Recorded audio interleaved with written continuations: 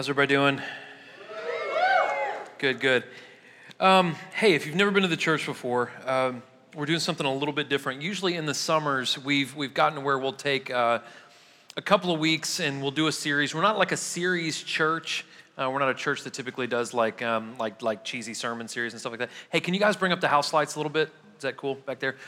But we typically don't do series, but a couple of years ago, we started doing 4 or 6 weeks where we would just kind of take something and work through it. And it's usually something kind of that's concerning our culture or relevant in our society or whatever the case may be. So this year, what we decided to do is we're doing 6 weeks, and Josh and I are going to alternate, and we're going to do basically teachings of Jesus, right? Just very direct teachings of Jesus, mostly from the Gospels, and we're going to take those and compare those to the way culture behaves, all right?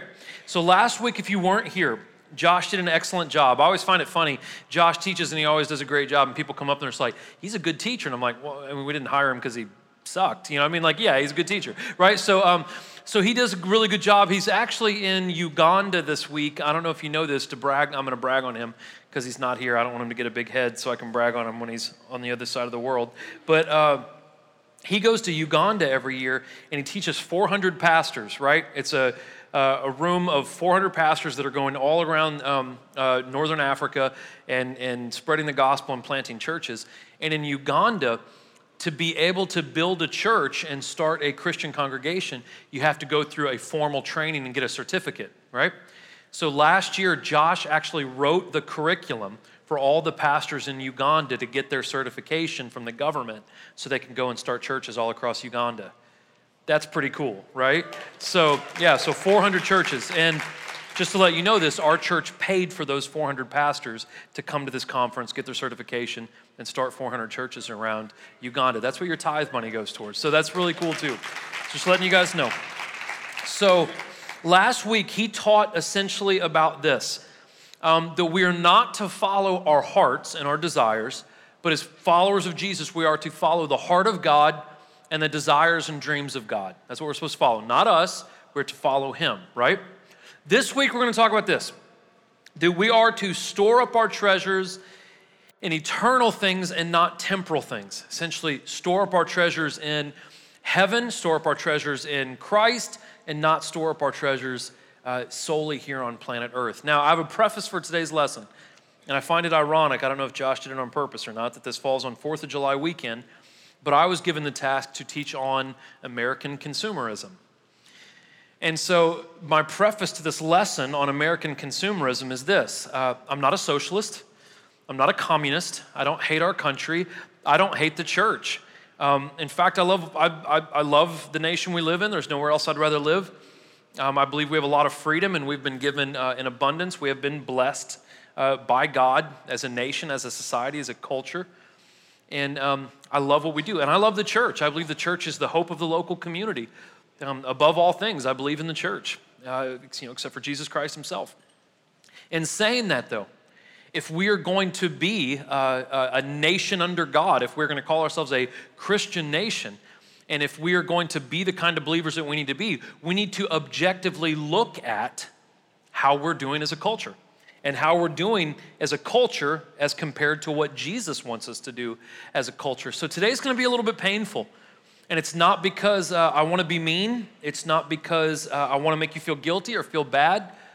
But we're going to assess by secular statistics, by CNN, by Forbes, by Fortune magazine, by Relevant magazine, that's a Christian magazine, but by different other sources, the Pew Research Report, the U.S. Labor of Statistics on the U.S. Department of Labor and Statistics. We're going to look at facts and see if the resources of a Christian nation are going towards things that are focused around Jesus Christ, okay? And we're going to compare those to the words of Jesus. Now, where I'm going to be reading from today, I'm not going to be reading a lot. I'm going to read 2 different sections from chapter 6 of the book of Matthew. And everything I'll be reading today from this section are literally straight from the mouth of Jesus, thus straight from the mouth of God, okay? So, I say all that to say, some of it's offensive, and it's not because of me. But sometimes when we look at the job we've been doing, it's easily to be offended by the fact that we have not lived up to a Christian society that we claim to be. Okay, so I'm going to pray. I'm going to pray that you guys come back next week. I'm going to pray that you get something out of the lesson. And I'm going to pray that I have grace as I teach it and wisdom as I teach it, and that we're objective and that we're open, okay? All right? I love you guys. So, all right, I'm going to pray, okay? Lord Jesus, God, I love you. God, I thank you for this church. I thank you for a wonderful, wonderful group of people. God, we pray, Lord, that you protect all the people traveling. There's a lot of people traveling this weekend, God. Josh just traveled 36 hours by plane, and pray that you protect him on his way back. And I pray, God, that you bless his endeavors as he's over in Uganda, and just all the other people traveling, Father. We pray, Father, for every church in our city. We pray for every nonprofit in our city, God, that you bless the churches, bless the nonprofits so we can advance your kingdom and advance your name, Lord. Not our agendas, not our fame, God, but yours. We love you, Jesus. Just be with us today and give me wisdom as I teach this lesson, and compassion and love as well, God. We thank you, Lord, in Jesus' name. Amen. Now, if you have a Bible, Book of Matthew is the first book of the New Testament. We're in the 6th chapter. If you don't have a Bible, you should have got a notes handout right in front of you, and it has virtually everything I'm going to talk about, okay? I'm going to read a little bitty snippet, and I'm going to go back and break it down to the best of my abilities, okay? This is from Book of Matthew, chapter 6, starting at verse 19. Jesus says, "Don't collect for yourselves treasures on earth where moth and rust destroy and where thieves can break in and steal. But collect for yourselves treasures in heaven, where neither moth nor rust destroys, and where thieves cannot break in and steal." Here, this is important. "For where your treasure is, there your heart will be also." Now, this little part that I just read is from what's called the Sermon on the Mount. If you go back into the Gospels in Matthew chapter 5, 6, and 7 are Jesus' first big public sermon called the Sermon on the Mount. And what the Sermon on the Mount essentially is it's almost a crash course and basic guidelines of Christianity. If you're going to follow Jesus, if you're going to follow the true God, these are things you need to do and not do. And it's beautiful. And you can read it in probably 15, 20 minutes, and it's 3 very, very important chapters of the Bible. In this section that I just read, what Jesus is honing in on and specifically talking about is greed. Not just materialism, not just people who are trying to get money and, sports cars and big houses. That's not all he's talking about. He's talking about anyone who has the philosophy that life is solely about me. That's what he's referring to. And Jesus was actually referring not to the non-believers, he was referring to the religious people. So in our day and age, he would have pulled all the Christians aside and said, "Hey, look, you guys know better, but you are living just like the rest of the world. You guys have become greedy, materialistic, and selfish, just like the rest of the world. And that's not the way it's supposed to be." So he was correcting them. And what he was trying to do, Jesus doesn't correct us because he's just mad at us all the time. He's trying to get us to follow him, therefore having a more productive life and getting to heaven. He loves us. And he's trying to realign our focus. And he's trying to teach us that there is a transience of all the things on earth, which basically means all the things we accumulate on earth. And there's nothing wrong with having things. That's not what I'm getting at. But everything we collect here, we cannot take to the next life. They're transient. They come and go. But the things that we invest in Christ and the things that we invest in his kingdom are eternal. They never go away. So essentially, what we are doing now, this life, is an investment period into the next life. And so Jesus is essentially saying in chapter 6, look up. If you want to know what the meaning of life is, some people look like, if you want to know what the meaning of life is, if you want to know what lasts forever, it is heavenly things. It is God. It is Jesus Christ and our relationship with him and what we invest into his kingdom. Now, that doesn't mean that we just give up on the present, right? I've met Christians like that. I'm not going to have anything here. I'm not going to talk to anyone now. I'm just investing in my future. No, we don't forsake the present.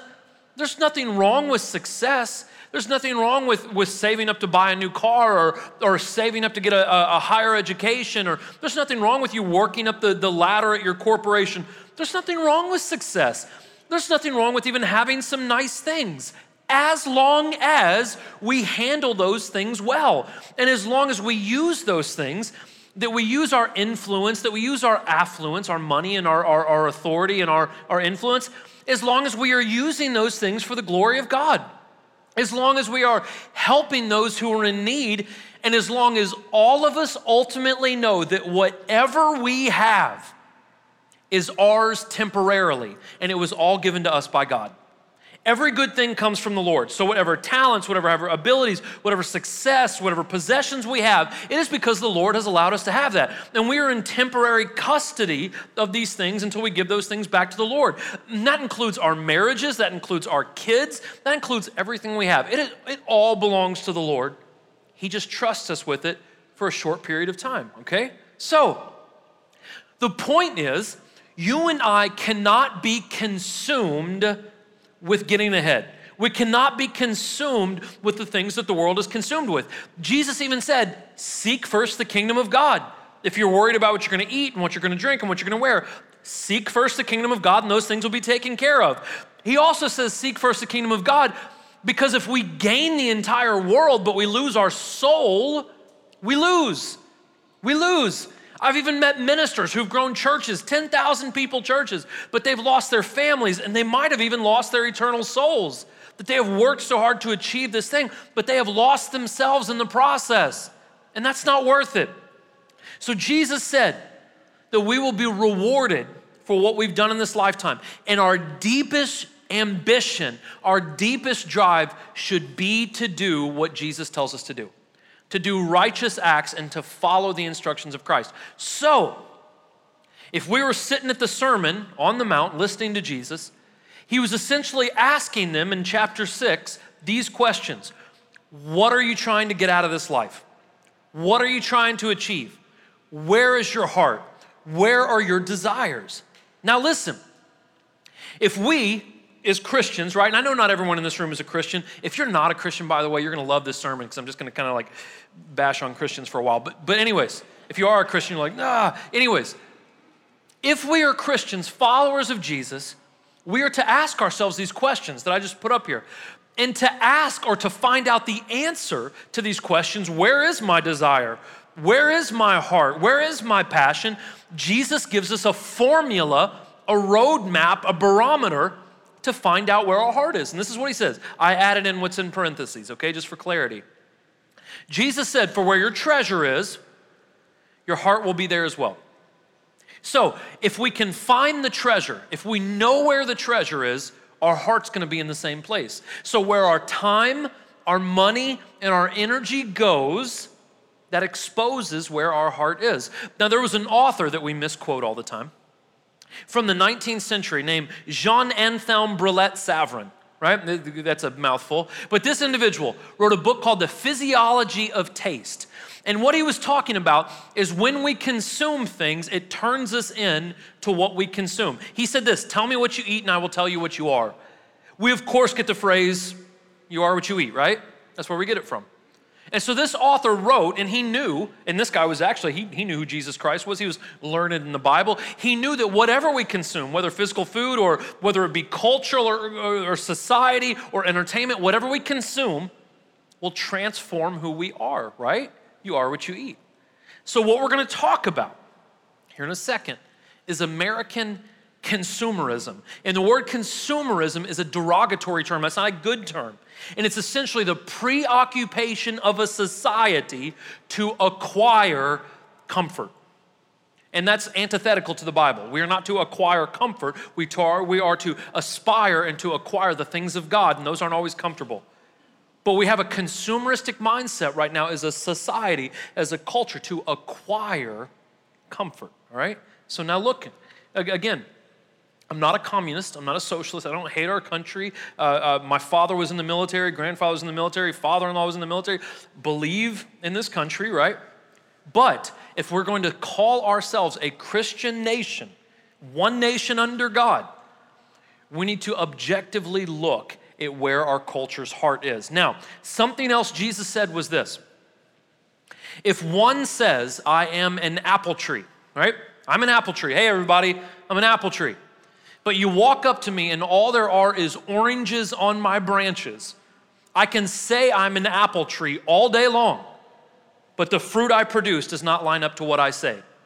Jesus said you can look at any individual, any society, any culture, any government, whatever, and a tree will be known by its fruit, not by what they say they do, but if you look at the fruit of what is being produced, that determines what the tree is, right? That's so common sense, correct? You walk up to a tree and there's apples, you're like, this is an apple tree, right? So that's the point Jesus was trying to make. So if we're going to look at the United States claims to be a Christian tree. 68% of the United States claims to be followers of Jesus Christ. We push for 10 commandments in government buildings. We have in God we trust on our currency. If you go to any town in the United States, not even a big town, drive to Woodbury, that's a small town, and there's multiple big churches in the square with big steeples and all kinds of like resources and energy put into these places. All around the country, we are predominantly a Christian nation. The USA has the largest concentration of quote-unquote Christians in the entire world, according to the Pew Research Report. There are more Christians concentrated in our country than anywhere else on the globe, okay? That's important to remember. Now, remember, if we're to find the location of the heart, we have to find the location of the treasure. So let's see where the treasure is. Let's start off with money. Everyone's gonna feel awesome after I throw out these numbers. Okay, you ready? In the average family of four in North America, family of four, we have an average of $15,750 in credit card debt, things that we can't afford. We have $27,000 in auto loans. I was thinking about that. If you combined all the cars I've ever owned since I've been 16, I'm like, I bet they don't equal up to $27,000. Anyways, $27,000 in auto loans and $48,000 in student loans. I remember when my wife and I got married, we had $60,000 in student loans. We've paid those off, but it took us a while. This is where our debt is. Yeah. The average American family spends $425 a month on entertainment. Now that includes one modest vacation a year. I was very modest on that. The average family actually spends about $5,000 a year on vacations. That's $400 a month right there. I'm not including that. I included a modest vacation of about $2,500 into this. But the average American family spends about $425 a month on entertainment. As a culture, as a society, we are completely consumed with consumption. The Wall Street Journal wanted to do an article on this, so they got a hold of the Commerce Department of the United States of America, and they asked the head of the Commerce Department of the United States of America, how much frivolous spending do Americans spend each year? Well, they started cracking down on the numbers, and they started looking at things that are non-essential, unneeded goods and services, and we spent $1.2 trillion last year on unneeded, superfluous, frivolous spending. This shows that as a society, as a culture, we have an issue with consumerism. That's what that points to right there. So let me show you where some of that $1.2 trillion goes. $14 billion goes to porn every single year. That is more than the National Basketball Association, more than the National Football League, and more than the Major League Baseball. More money goes towards porn and exploiting men and women. More money in the United States goes to that. And in fact, that's one of the highest numbers in the entire world. $14 billion a year goes to porn. $25 billion a year goes to gaming, right? We always say that has no influence on our culture. Financially, it obviously does. $25 billion a year spent on video games. $25 billion a year spent on sporting events. Now, guys, I'm not saying there's anything wrong with some of these things. There's nothing wrong with going, obviously there is with number one, right? But there's nothing wrong with sporting events. There's nothing wrong with games. I went to a Cardinals game recently that we lost up in Cincinnati. There's nothing wrong with those things. But we spent $25 billion last year just going to sporting events. That's not memorabilia. We spent $15 billion on concerts, CDs, and downloads last year. This domestic box office this year, there's no good movies out right now. They say it's going to be a low year. Just year to date, the first 6 months of the year, we spent $4.5 billion just on theater tickets, just going to the movies. And we spent almost $2 billion on cable television, right? A bunch of stuff you don't even watch. We've spent $2 billion, North America has, just on cable. This is $85 billion just right there. And that's only a tip of the iceberg of how much frivolous spending that we've spent in this country. So we're not just consumers in this country. We're not very smart consumers. If you've ever bought a house in here, you know what debt to income ratio is. Whenever you go to get a mortgage, right, there's a stack of papers this high, and you look at all these different things and credit checks, and one of the things they check is how much debt you have compared to how much your income is. So for instance, let's say you make $6,000 a month, and you have $2,000 in debt that you have to pay every month. Your debt to income ratio is about 33%. That means a third of everything you make goes to paying off your debt, right? Okay. So if you're buying a house, they want your DTI to be under 35%. Because if you have more than 1/3 of your income going to debt, it looks like you're irresponsible and they don't want to give you a big sum of money, okay? In Greece, when Greece collapsed, I hope everyone knows Greece collapsed financially, right? Greece collapsed financially. That's because the average person in Greece, the average Greek, was spending 177% of what they made. Their DTI was 177%. That means if I made $6,000 a month, my debt to income ratio was somewhere in the neighborhood of about $10,000 a month. I had to pay more than what I even made to pay back my debt. Right now in North America, according to Forbes magazine, which is a reputable source, we have a 377% debt to income ratio. What that means is the average American spends 4 times more than what they make. Now, one of the fruit of the Spirit is self-control. We spend 4 times more than what we make because we are consumeristic. And so, but we're a giving people, right? Corey, I know our spending's out of control, but we're a benevolent people. We actually are. We're actually the most benevolent country on the face of the planet. But let's not compare ourselves to each other because that is called self-righteousness. Let's compare ourselves to the standard of Jesus. We spend $156 a month, the average family of 4, on benevolence. That's either to the church or to a nonprofit or to a homeless shelter or something like that. The average American spends about $156 a month. The average American also spends $425 a month on entertainment. So when we say we're giving, we only give 1/3 of what we spend on ourselves. We spend $425 a month just having fun, and we spend $156 a month helping out the less fortunate, helping advance the kingdom of God, helping to help women and children that don't have a place to stay. Okay, but we as Christians are better than the average person, right? We do a better job than the average American. Actually, that's not true either. If you research it, of the 68% of people who claim to be Christians in America, only 5% of the 68% give to any kind of church or nonprofit. And of that 5%, they only give 2.5% of their income. So the book of Malachi chapter 3 says that we should give 1/10 of our income. And the average Christian, well, only 5% of Christians give it all. And of those 5%, they only give 2.5% of their income. Listen, people all the time say, well, times are hard, Corey. In the Great Depression, Christians gave 3.3%. I don't think times are as hard as they were back then.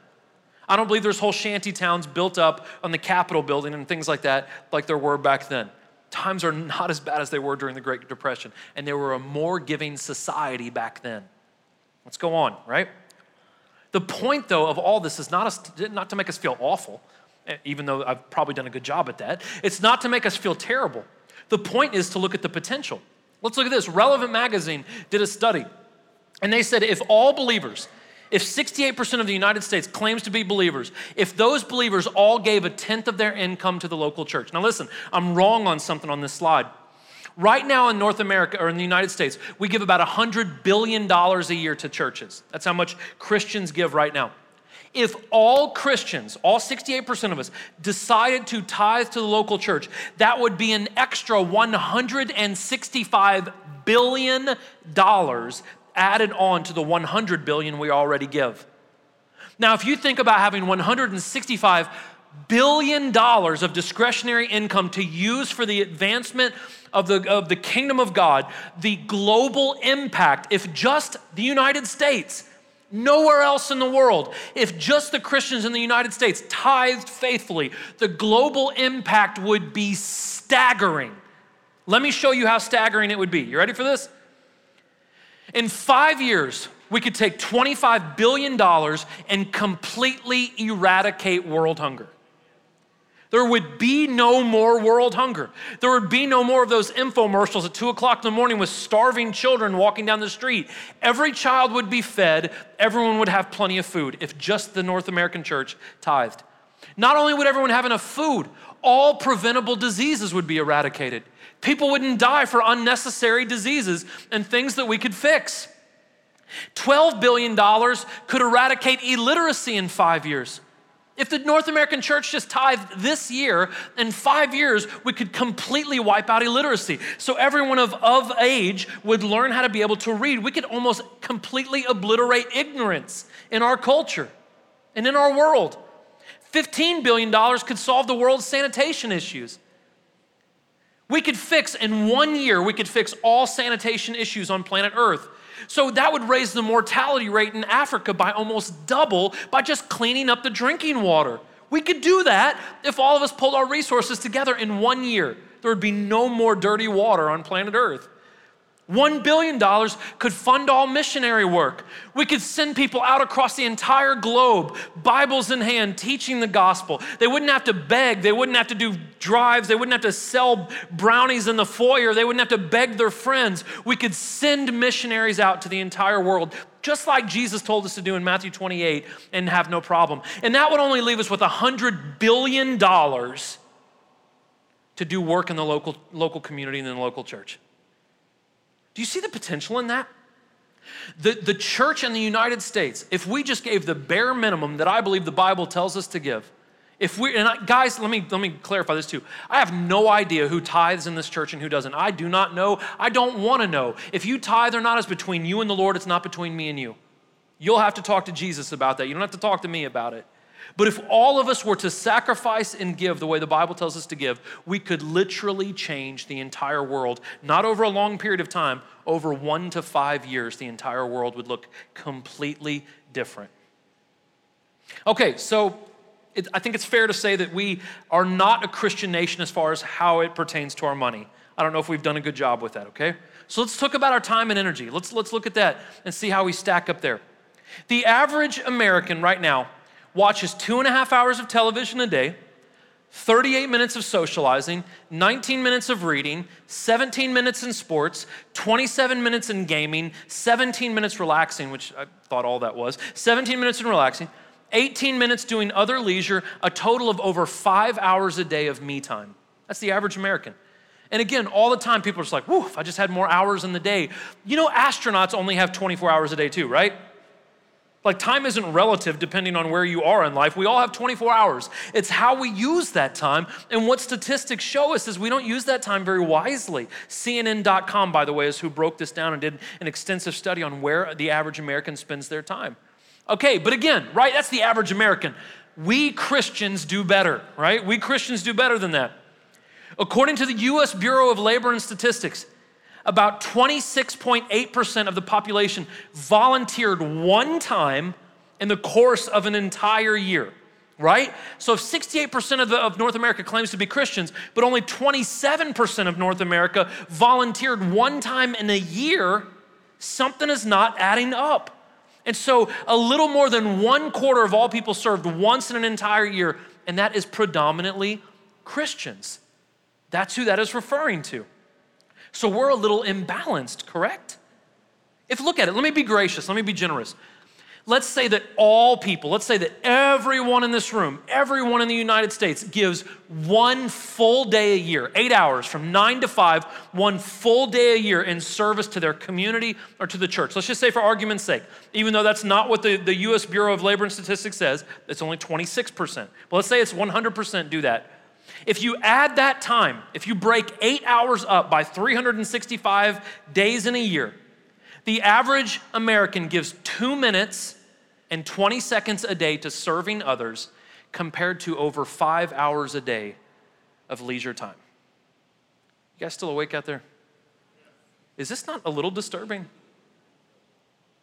And so let's get back to the facts. If a tree is known by its fruit, the words of Jesus Christ, if a tree is known by its fruit, we are a Christian nation. I think we are reaching, I think we are stretching. Quite honestly, I think should I say that? I think we've created a nation of hypocrisy. We say we are this, but our fruit does not support that. We are a culture that has consumed more than it ever gives. Listen, we are a culture that has consumed so much, we are never able to pay it back. We are $19 trillion in the hole. We will never pay back the debts that we've taken. We will never be able to give back all we've consumed. It's impossible for us as a culture right now. We are grossly imbalanced, and this is not what Jesus modeled for us. This is not the example he gave us. This is what it says in John, 1 John. Do not love the world or the things that belong to the world. If anyone loves the world, the love of the Father is not in them. For everything that belongs to the world, the lust of the flesh, the lust of the eyes, I love this one, the pride in one's own lifestyle. I am this. I take pride in this. That I make all this money, or this is my sexual identification, or whatever the case may be. The pride in my own lifestyle. All of this me jazz is not of the Father, but is of the world. That's what the Bible says. Jesus says this in Luke.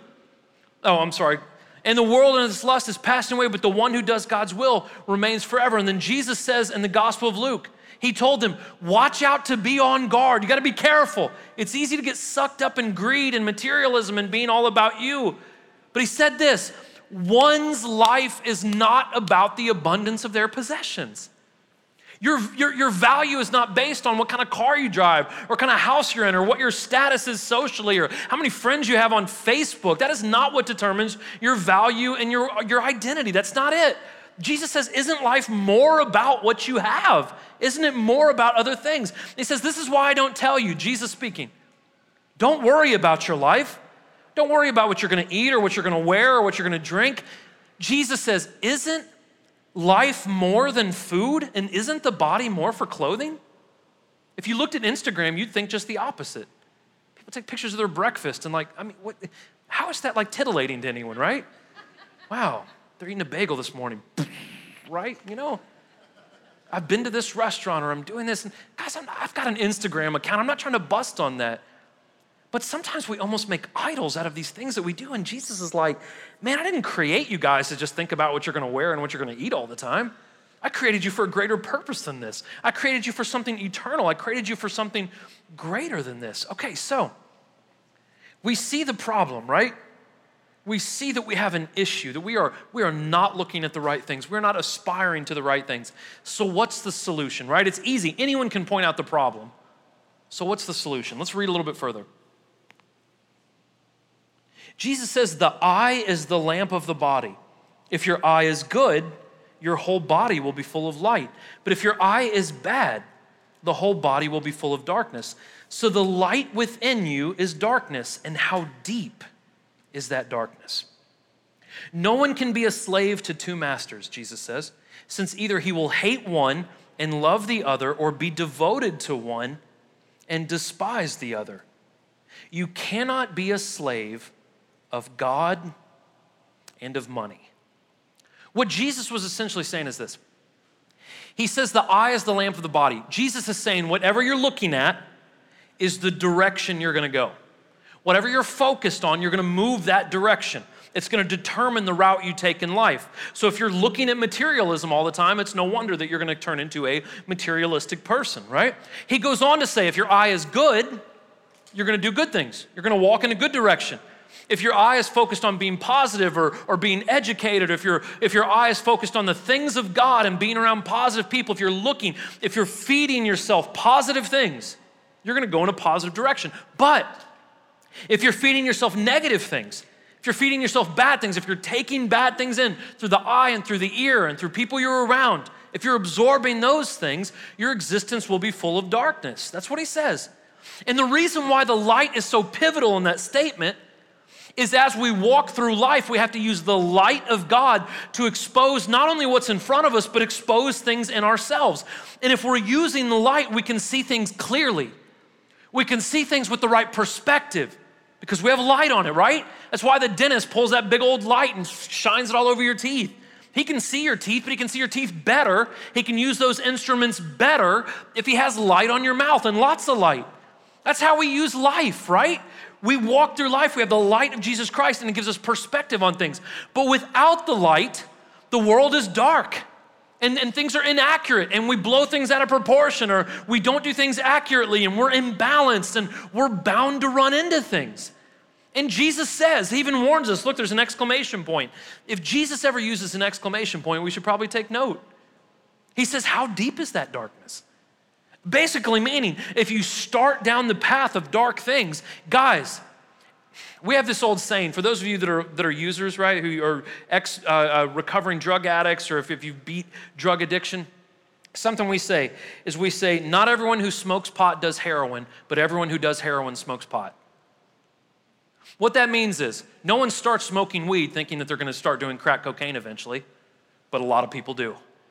Because whenever you start something, you go further than you ever thought you'd go. You start off looking at Playboy, you never think you're going to end up losing your virginity over it, or having sex with multiple partners, or contracting some kind of STD, or getting unwanted pregnancies. You don't start thinking that you're going to get into an abusive relationship or start moving down a path that is unhealthy. But what happens is when we start moving a path of darkness, we one day wake up and we're like, oh my God, how did I get here? How did I get so far down the path? How did I move so far away from where I used to be? That's the way sin works. And so Jesus says you can't go down two paths. You have to choose a path. Your heart can't be in two places simultaneously. You can't be a slave to two different masters. We live in a culture right now that thinks they can serve two gods, themselves and the true God. I hope you guys are still awake out there. Anyways, we think we can walk down two different directions, but the thing is this, you will either sell out one for the other, or you will sell out this one for that one.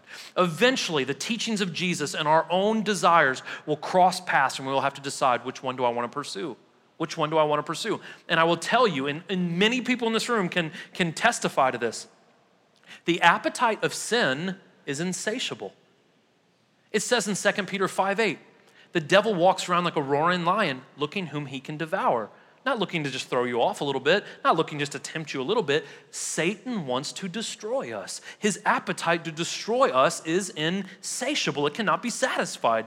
And if we do not take the things of God and make them our top priority, we will become slaves and masters and victims of greed. We will want more and more and more because it's never enough. And if we're not a victim of greed, we'll be a victim of coveting other people's belongings. That is a 10 commandment. Guys, it is a sin for me to look at your belongings and say, you should have to give that up and give it to me. We have whole political structures based on it, and Christians are behind it. It is a sin to covet your neighbor's things. What your neighbor has is between them and God, not between you and them. They have to answer for their belongings and what they do with their resources, and it's quite frankly none of my business, and it's none of yours. And to covet other people's things is antithetical to what Jesus taught us to do. Jealousy is a sin. Materialism is a sin. These things are wrong. And if we go down those paths, sin will tear us apart because the things of this world will never satisfy us. So essentially what Jesus was saying is, what we consume, what we're looking at will dictate what comes out of us. Go back to Jean Anselm, right? Tell me what you eat and I will tell you what you are. That's exactly what Jesus was saying. What you take in will make you what you are. It will produce something out of you. So that we're called to consume the word of God, 2 Timothy 2:15. The reason why we claim to be a Christian nation but don't live like Jesus anymore is because Christians don't read the Bible anymore. Freaking churches don't even teach the Bible anymore. So many people have come to this church from other churches, not because I'm a great speaker, because the music's good. They just want to hear someone teach the word of God. People tell me all the time, man, I've been a Christian my whole life, and no one has ever just read the Bible and explained it. What in the freak are pastors supposed to be doing, right? Not coming up with Star Wars sermon series, The Force Awakens and the Holy Spirit. That's stupid. We're supposed to be teaching the word of God. And the reason why we have so many ignorant, apathetic Christians is because they don't know what the word of God says. Now, some of that falls on you, but some of that falls on me. And churches have not taught the word of God. And that's what we're told to consume. Man, that was like a soapbox, wasn't it? We're also to think on positive things. Philippians 4:8 says, look at positive things. Guys, we're so focused on negative things and violent things and derogatory things, and we're so focused on sexist things and exploitive things. It's no wonder that we get what we have. I remember when Columbine happened. Those of you who are old enough to remember when that happened. When Columbine happened, I remember they showed a picture of one of the kids that went and shot up that school in Colorado, and he was wearing a KMFDM shirt. A lot of you probably don't know who that band is. A very, very dark, into sadomasochistic techno band. And I was like, man, I know who that band is. And it didn't surprise me that a mass murderer was wearing a KMFDM shirt. Now, you guys can call me legalistic all day long, but the movies you watch, the music you listen to, and the people you hang out with influence you more than you even realize. Okay, I got time. I'm going to get on a soapbox. You ever heard of the broken window effect? Anyone? I know my staff has because I say it to them all the time. The broken window effect is something that psychologists put together about 20 years ago. Now, what the broken window effect is this. If you take an area that is run down, that has broken windows, right? Like a rundown part of town. In a rundown part of town, more crime is likely to happen because it doesn't look like a very valuable area. So people will destroy things, right? The broken window effect. Now what happens is they've shown in studies that if you take away the negative perception and if you clean up those streets, if you fix the windows, and if you put beautiful art down those streets, that crime decreases dramatically. What they did is in Toronto, there was a park where crime was just skyrocketing, right? People getting mugged, violent crime happening, lots of bad stuff happening in this one park, this public park. So what they did is they installed speakers all around the park. And 24 hours a day, 7 days a week, they piped in Beethoven and Bach. That's all they did. They piped in beautiful music. By the way, Beethoven and Bach were both believers in Jesus. They piped in Beethoven and Bach 24/7. And they say crime went down 800%. Because it's what you're focused on. It's what you're surrounding yourself with. It's what you're feeding yourself. And if we focus on beauty, if we focus on positive things, ultimately if we focus on the Lord and we move towards that, we will get a better product from ourselves. If we seek first the kingdom of God, we also need to practice benevolence. We just need to be giving, generous people. We need to mow our neighbor's yard. We need to help out and buy someone's coffee. We need to give to charities. We need to give to nonprofits. We need to help people. We also need to be balanced, right? Like I said, there's nothing wrong with having nice things, but maybe instead of buying a $50,000 car when you only make $40,000 a year, maybe you should buy a $10,000 car. Still a nice car, just be balanced about it. Maybe instead of the 72-inch, you just get a 40-inch. Like, you just balance some things. Keep some things in perspective. And ultimately, we need to pursue a relationship with Jesus Christ because what we take in dictates what we produce. Ultimately is this. We are to conform to the culture of Jesus, not to the culture of society, right? We're to conform to his ways. Guys, I'm going to throw a couple of things up here. And this first one, I'll just be honest with you. And like I said earlier, I'm not a socialist. I don't want to take what's yours and give it to someone else. I don't think that's the heart of God. But there comes a time in every Christian's life where we need to step back and say, I have enough. And these people over there don't have enough. So I should give up some of my things to make sure that they have their things taken care of. Read the book of Acts if you think I'm wrong. They said that they would see their neighbors, their brothers and sisters that didn't have enough to eat, so they would sell their belongings and give it to other people who need it. There's a family that comes to this church. I won't say their names, so I don't want to embarrass them. But they had friends from another church that they found out the woman had terminal cancer, right? Stage 4 cancer. And so they looked at their budget and they said, hey man, we spend almost $200 a month in cable. Why don't we drop our cable and take $200 a month and give it to this family for their medical bills? That's the heart of Jesus. I don't need cable. God forbid we live without cable, right? But I can give that money to someone who needs it, someone who's in need. Listen, we have brothers and sisters in Jesus Christ. I know they don't live in this country and they're not the same skin color as us, but they're in Africa right now and they're dying by age 30 or 40 because they don't have clean drinking water. Listen, the North American church needs to ask God's forgiveness that we have 5 flat panel televisions in our home and brothers and sisters in Christ are dying because they don't have clean water. You can call me judgmental, you can call me legalistic, you can point fingers at me all day long. It's not right. And we need to ask God's forgiveness for us as a people and me as an individual. I need to ask God's forgiveness that we have been selfish, that I have been selfish. We need to talk to the Lord and we need to better ourselves. We also need to be cautious of our influences. Listen, you need to be careful who speaks into your life. Quite frankly, some of you need to turn off CNN, you need to turn off Fox News, and you need to pick up your Bible.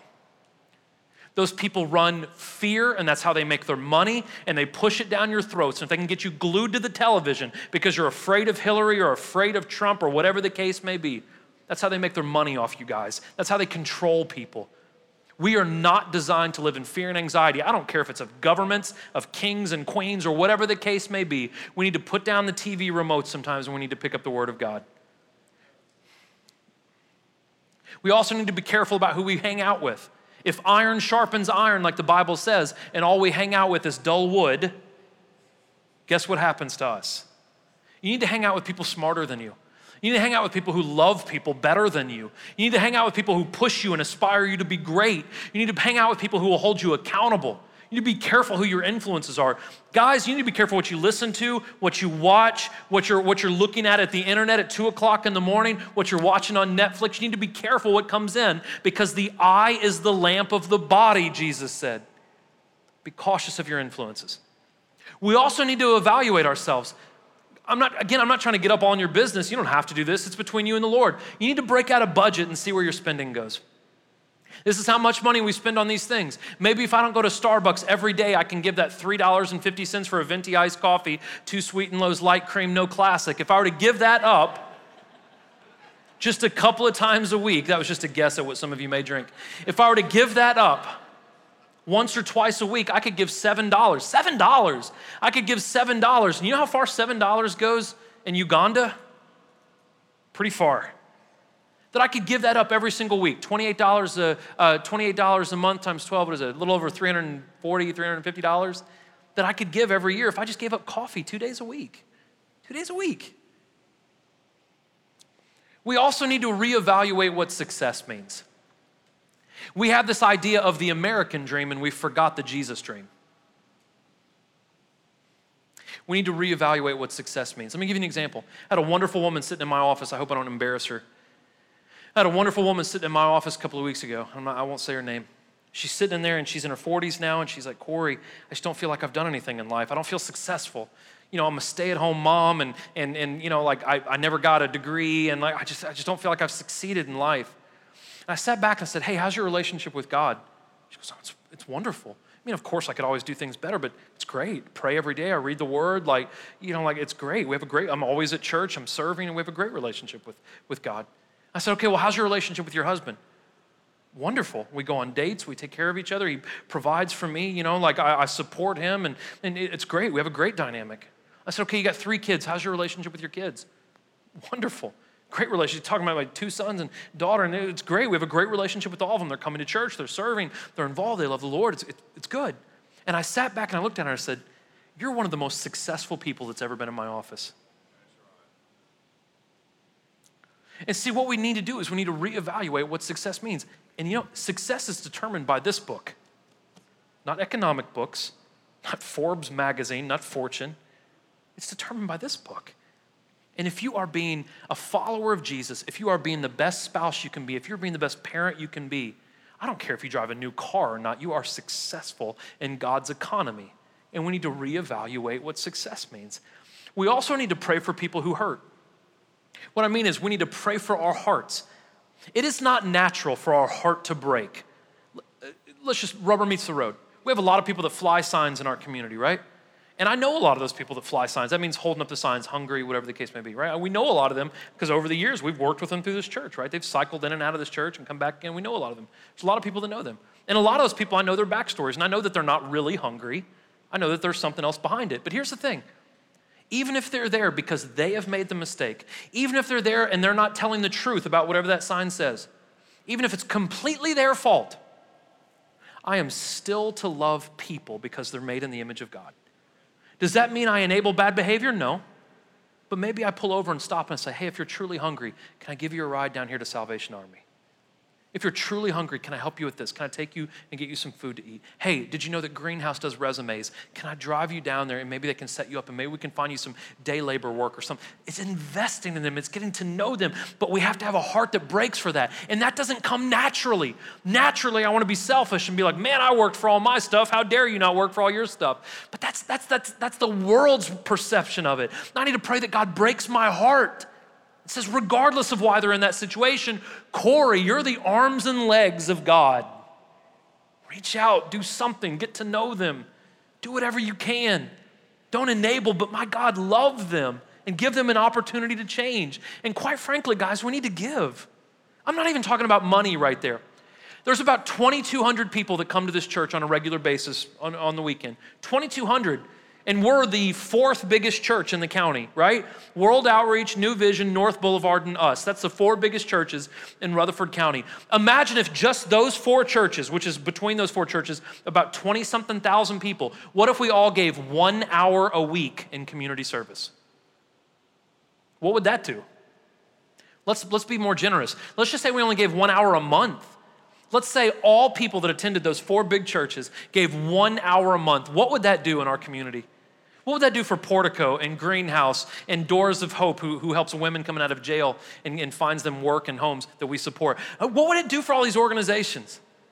Not just that, what if all of us, just these 20,000 between these four churches, what if all of us financially gave to the church for the cause of ministry in Murfreesboro, Tennessee? This church supports 3 churches in New England because that's all we can afford to support. We support 3, right? All 3 of those churches in New England have grown 20% each since this church has gotten involved. And we don't tell them what to do. We just give them money so they can hire people and so they can do more in their community. And they've grown. My thing is, man, that's great we're sponsoring 3. Why aren't we sponsoring 13? Why aren't we sponsoring more? Why aren't we helping churches in San Francisco? That's tied with Burlington, Vermont for the least unchurched city in the United States. It's somewhere in the neighborhood of about 1.5% of San Francisco calls himself a Christian. Why aren't we there? Why aren't we doing more? The reason why is we simply don't have the resources. We don't have the money and we don't have the manpower.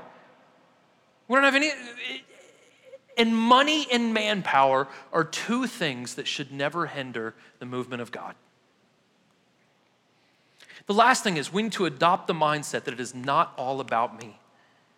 It is not all about me. We're in this together, not just as Christians. We are here to be the ambassadors. We are the visible representation of an invisible God. It is not all about me. It is not all about me. And the proof is in the teachings of Jesus. At the very end of Jesus' life on earth, right, his earthly time, he was here 33 years, right? In the last 3 years, it was actually a little bit longer than 3 years, but the last 3 years of his life, he took 12 very eclectic men, right? One of them didn't make it, Judas. He ended up killing himself, but he didn't make it. But 11 of the 12 made it, right? Tax collectors, business owners. You had political zealots, right? Simon was like a crazy libertarian or whatever. You had all these different these different individuals, and he put them all together, and Jesus walked with them for 3 years. And he poured into them, right? They were like bottles or like big cups or empty sponges. And he just poured into them. So Jesus did for 3 years. And then at the end of that 3 years, he was crucified, rose again, right?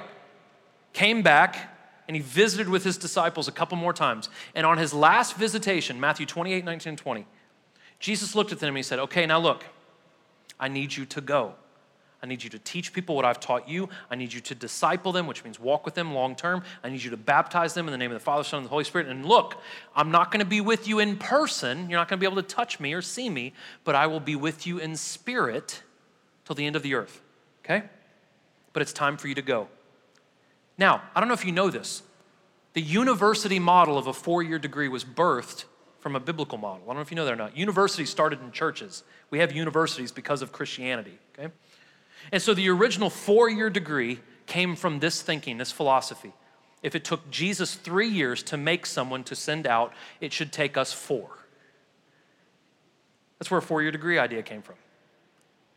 And so what we get from this, if you are in this room and you have been following Jesus for 3 years,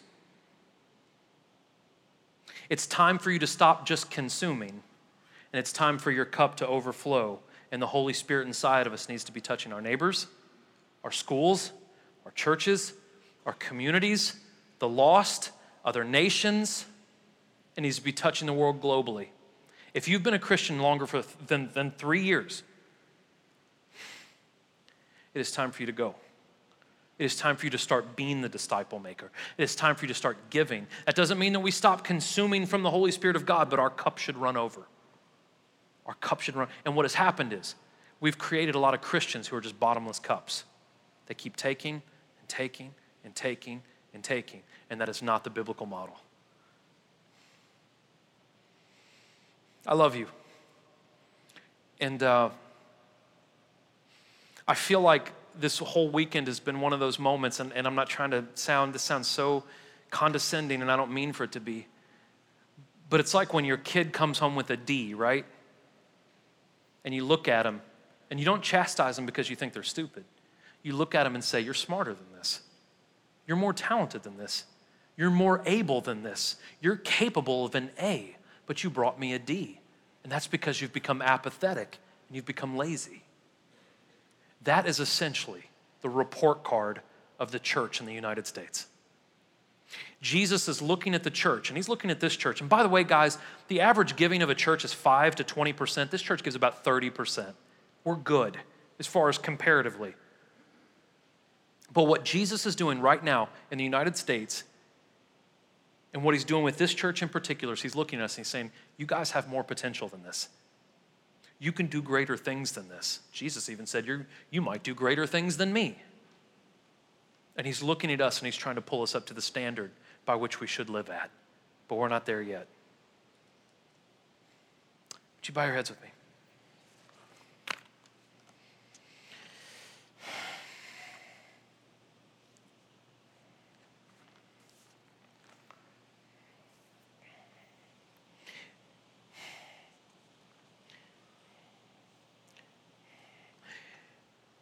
So to much is given, much is required. We live in a nation that has tremendous freedom. We live in a nation with tremendous monetary blessing. We live in a nation with great opportunity. Virtually anyone can succeed in the United States. We're a great country. We're a great people. I believe that. But we're not firing on all cylinders right now. We're not living to the standard that the Lord wants us to live at. So here's what I want you to do as your heads are bowed and your eyes are closed.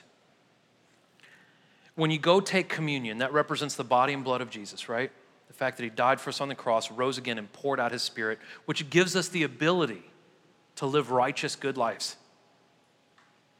When you take your communion today, here's what I want to ask of you. And I'm not trying to beat you over the head. I'm not trying to guilt you. I want you to see your potential.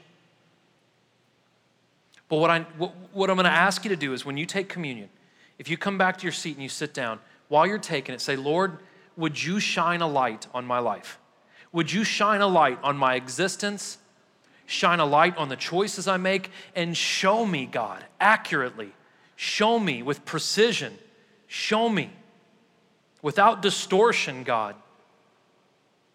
Where's my heart? Where have I put my treasure? What am I seeking after? And God, if I need to make some changes or tweak some things or make some sacrifices, Lord, if it advances your kingdom, I'll do that. But I'm going to ask you to pray that prayer and think about that and ask God to shine a light on what parts of your life need work. If you're not a believer in here, there'll be men and women up here to my left, your right. If you have any questions about faith, if you want to make an appointment or come see one of our staff or talk to us, you can come up here and ask, and you can inquire about that.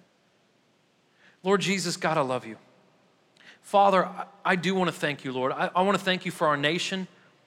I want to thank you, God, for the freedom that we have to do what we're doing right now. I want to thank you, God, that you have blessed this country, Lord. You have, God. But Lord, we cannot expect further blessings from you, Lord, unless we honor you the way that your word says. And so, God, I pray that you evaluate us as individuals. And I pray that you evaluate us as a society, as a culture. Show us what's wrong, God, and help us fix it, Lord. Father, we love you, and we thank you, and we praise you, God, in Jesus' name. Amen. I hope you guys have a happy 4th of July tomorrow. Don't blow anything up, and help yourself to communion.